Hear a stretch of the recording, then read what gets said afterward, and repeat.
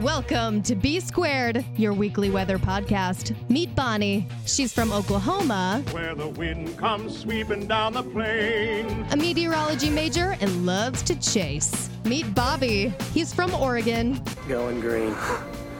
Greenwich. Saddle up. You got it, boss. Oregon AMS vice president and a former TV weather producer. It's B Squared. Let's talk weather. Welcome back into B Squared, your weekly weather podcast. I am Bobby from Oregon. Hi, I'm Bonnie from Oklahoma. Welcome back, Bonnie. All right, Bonnie, let's jump right into it. From one girl to a next, let's talk Hurricane Florence. It was a Category 3. It was a major hurricane, and then it came ashore last Thursday, so a week ago, and it came ashore, I believe it's a Category 1. And we knew coming in that maybe the wind wasn't going to be the true story, but rain and storm surge most likely were. And, man, they were right. They nailed it. Rain really was the big story initially. It still continues to be, but storm surge was also huge. So I know you were watching from afar. Give me your analysis of what you saw with Hurricane Florence. Well, it wasn't category-wise as strong as they thought it would be, and the winds weren't like you said, but it just felt like it kept raining and kept raining for days and days and days, and tornado watches were issued so much. I know they had a few very large tornadoes, very scary-looking tornadoes touch down over there, so that was pretty interesting that was part of that. I saw lots of radar loops online that likened it to Harvey, the way it just kind of sat there and spun over the same area for a while. So, it definitely dropped some serious rain, and that's the big story over there is the Carolinas are underwater right now. That's true. You mentioned tornadoes. The NWS East region has confirmed 16 tornadoes. I didn't get into how big any of them were, but like you said, there were a couple that looked pretty serious. So I'm sure when they get the final damage assessment, they'll put the rankings on it. I just don't have that in front of me. But you mentioned the rain. Hurricane Florence went through, and it did set 2 new state rainfall records. Let's talk about North Carolina first. Elizabethtown, the record now is 35.93 inches of rain. That is the new state record for North Carolina. It surpasses Hurricane Floyd from 1999 with 24.06 inches. So, Bonnie, 35 inches of rain in roughly, a 4 to 5 day period? That's a lot of water. It is a lot of water, and I think it's a lot of water they're not used to getting in the first place. So, it's just got to be ridiculous over there. And I haven't seen much video or pictures, so I don't know.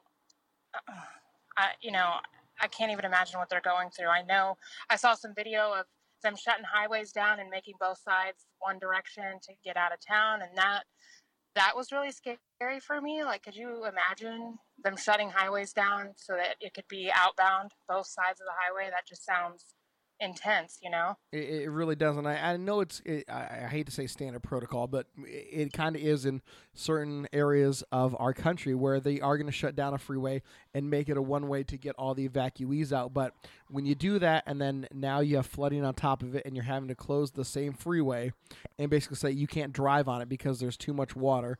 They don't know now what's underneath the water. We've all seen the pictures where they have the saying, turn around, don't drown, and for good reason, because you might be driving down a road that's water covered and you don't understand that 10 yards or 100 yards in front of you, the road is washed out. You don't see that because the water is on top of it or still swiftly running over it. So, it's a lot of water. I want to say Mike Bettis from the Weather Channel said some areas, and I want to say Myrtle Beach, South Carolina, was expected to get somewhere in the neighborhood of their entire yearly rainfall in the span of 3 or 4 days. Jeez.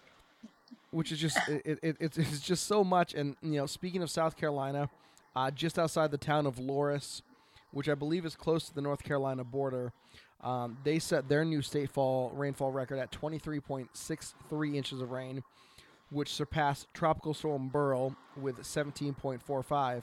But it's just the amount of water is insane. And Bonnie, we're now a week removed, and we're still seeing rivers rise. We're still seeing massive amounts of flooding. This isn't going to be something that's going to be over in a week or two. This is definitely now looking like it's going to be a long-term thing weeks, months, maybe even a year or two down the road until everything is back to pre-storm condition. Definitely. And I mean, it's obvious because people in Houston are still picking up the final pieces after Harvey. So it's definitely like it's not something that's fixed overnight, especially with that much water. The soil's saturated, the rivers are full, like there's nowhere for that water to go. So it'll just take time for some to evaporate and then some to flow back out into the ocean. But it's, it's definitely not a snap your fingers and back to normal kind of thing. You mentioned Hurricane Harvey, and that rainfall record is now the torchbearer or the standard bearer for most rain in a system. And last year they had 60.58 inches of water fall around the Houston area, and we all saw the devastating flood of that. It was just absolutely insane. But Florence wasn't the only record-setting rainfall storm this year. Hurricane Lane, which we had talked about previously, has now set the new record for rainfall with a tropical storm in Hawaii, officially at 52.02 inches of rain. That fell at 1,600 feet elevation on the Big Island. So, again, a lot of rain. Now, I know that there have been reports that there was a private citizen that has his own rain gauge that measured somewhere about 58.8 inches.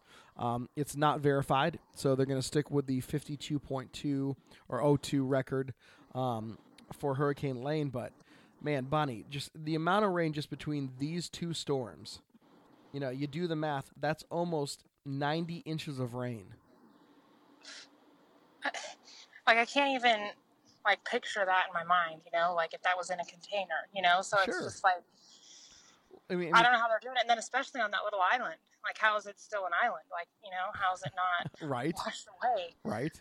The thing that people kind of get criticized, and weather people especially, trying to explain the amount of rain.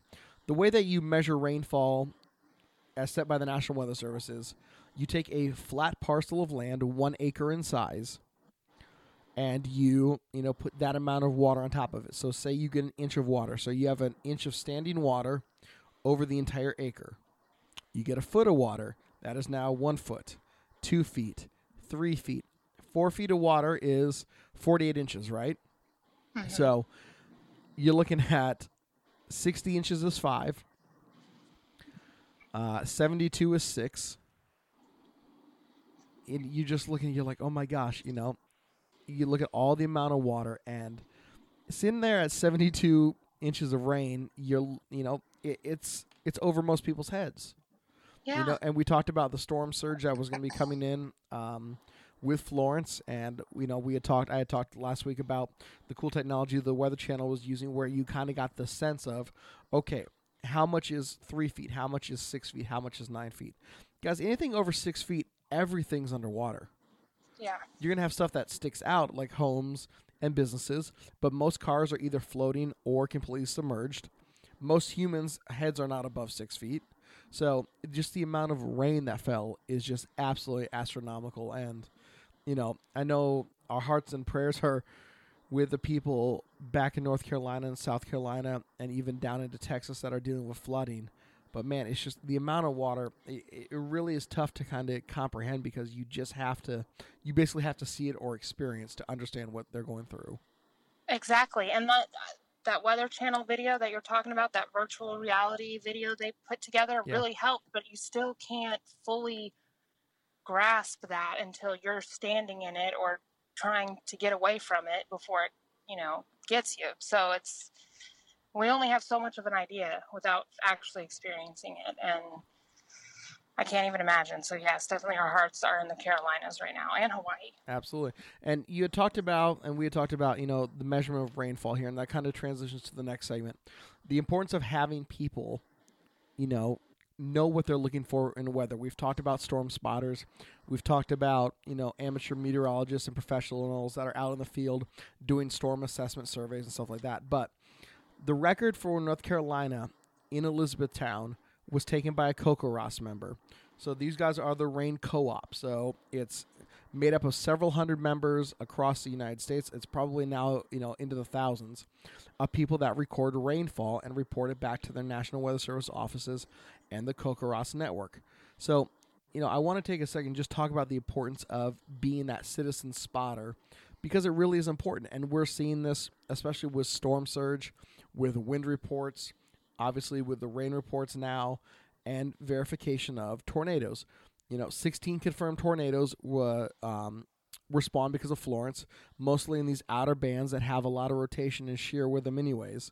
So you might get a radar-indicated tornado, but unless you have a ground truth or somebody that can actually say, yes, I see a tornado on the ground, or yes, I see a funnel cloud dropping out of the supercell, you usually don't know. So the fact that people are interested in the weather is so important. And I know you know this, especially being in Oklahoma. Everybody back there knows what to look for. Everybody back there seems to have their own weather station. So, when you look at all this information that's out there, it's really great because citizens really are helping out, forecasters, researchers, and the like. Well, and it's because a weather balloon and radar can't cover every square inch of the land and the atmosphere, and so that's why it's nice to have people interested scattered throughout to look. And you're right, we here in Oklahoma and other states surrounding know what to look for. We basically don't need meteorologists. I'm kidding, we do, but we all feel like we are one because we've been around it so long.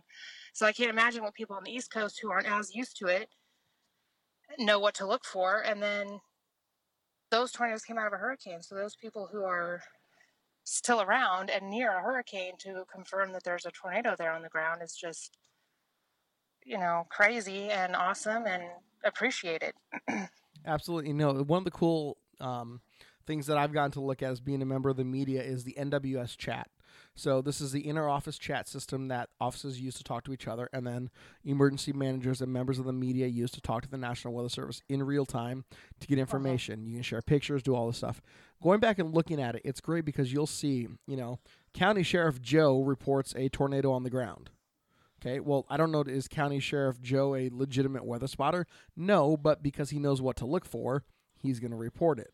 So, again, I really believe that, people understanding the weather, people being fascinated by it, and people willing to, put a rain gauge in their yard or put an anemometer in their yard or on their house and report significant weather. It's really, really important because it does help create better forecasts. It does help with warnings. It helps with people understanding what's going to affect their area. Exactly. And we need more of them, and the Weather Service is always doing online spotter training, and it's quick, it's free, and it gives you the basics. So, I've done it. Right, I have too, and I go. If I don't go once a year, I try and either go twice a year for spring and winter. It's a little bit different. My climate up here in Oregon is just a tad different than yours during the winter in Oklahoma, but it's great. It's great practice, and another thing, it's a chance to connect with other people that share your passion. So, it is a good thing. If you are interested in becoming a National Weather Service spotter, reach out to your local office. Call them. They will be more than happy to help you. They'll give you a spotter number. I know here in Oregon they give you a rain gauge, a cool magnet to put on your fridge, and a couple little handy booklets that you can kind of learn what to look for. And I will tell you, there have been times where I've been out driving around and I've seen something, and I was like, oh, I wonder if that's what I think it is.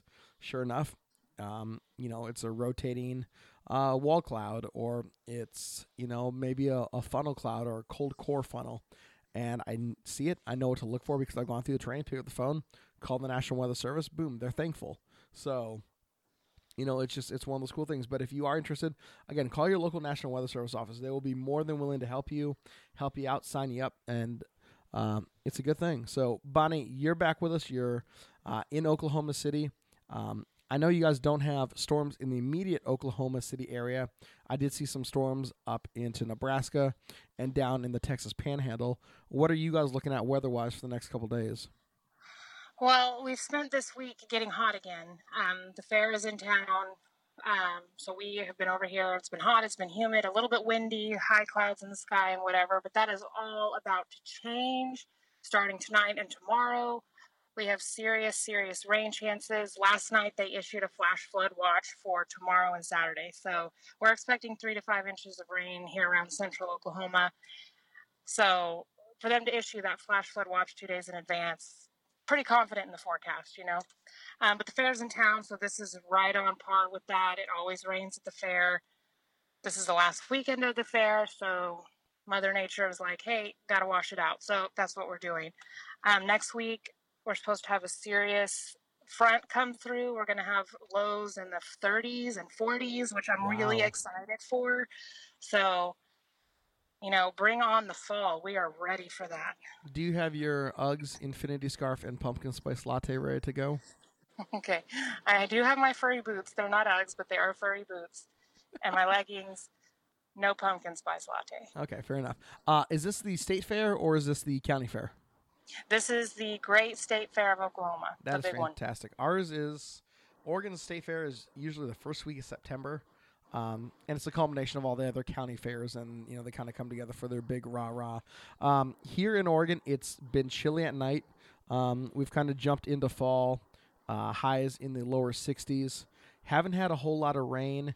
We've had a couple days in the past where a couple showers went through. Today, it's bright blue sunshine. Temperatures will probably top out in the lower 70s. We will have a cold front move through tomorrow, bringing showers for Friday and Saturday. And then the weather models are doing a complete 180-degree reversal. We're going to be back in the mid to upper 80s next week. And it looks like a 6 to 10-day stretch where we're going to be way above average. Summer's making a little valiant push to return. And I love it. I love late summer and early fall when it's hot here in Oregon. It's beautiful. The leaves are starting to change. They get confused. So it's a lot of fun because I can get a couple more rounds of golf in before I have to move over into the winter mindset. I'm over summer, and summer's hanging on right now. We're a little bit over 90 today, and there's some humidity going on. So I'm done. Right. Bring on fall. I am ready. Summer, get out of here. I'm over it. Have you been to any Oklahoma football games yet? Yes, I went to Oklahoma and UCLA, and that was a really, really nice game. It was a noon game, but it was nice and cloudy the whole day with a nice mist through the whole entire game. So it was really nice. Awesome. Because that was the very beginning of September, and so it could very easily have been, 2,000 degrees outside. So it was nice. And we had good seats. We were on the third row from the field at like the 40-yard line right behind the OU football team. So, we were like living large, sitting pretty at that game. Yeah, I was going to say, how did you get such good tickets? Well, my friend has got an aunt who had some season tickets, and she gave them to us. It was kind of a condolences type of a thing. Gotcha. And so that's cool. It was nice to get out of the house and do that. Sure, absolutely. I have not made it to the University of Oregon a football game yet. I've watched all of them on TV and listened to most of them on radio. I will hopefully make a game here in the near future, but working weekends does not necessarily mean I get to travel for football yet. That will be hopefully changing here in the not too distant future. But Bonnie, I'm glad to have you back with us here on B Squared. Next week we will have to talk about what's going on with your guys' weather if you actually did cool down.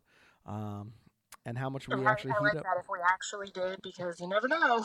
Right. The way the models have been treating us the last couple of weeks, anything outside of 3 days is pretty much a giant question mark. True. Very true. Well, I am Bobby from Oregon. And I'm Bonnie in Oklahoma. And this has been another edition of B Squared, your weekly weather podcast. We will chat with you next week. Bye, guys.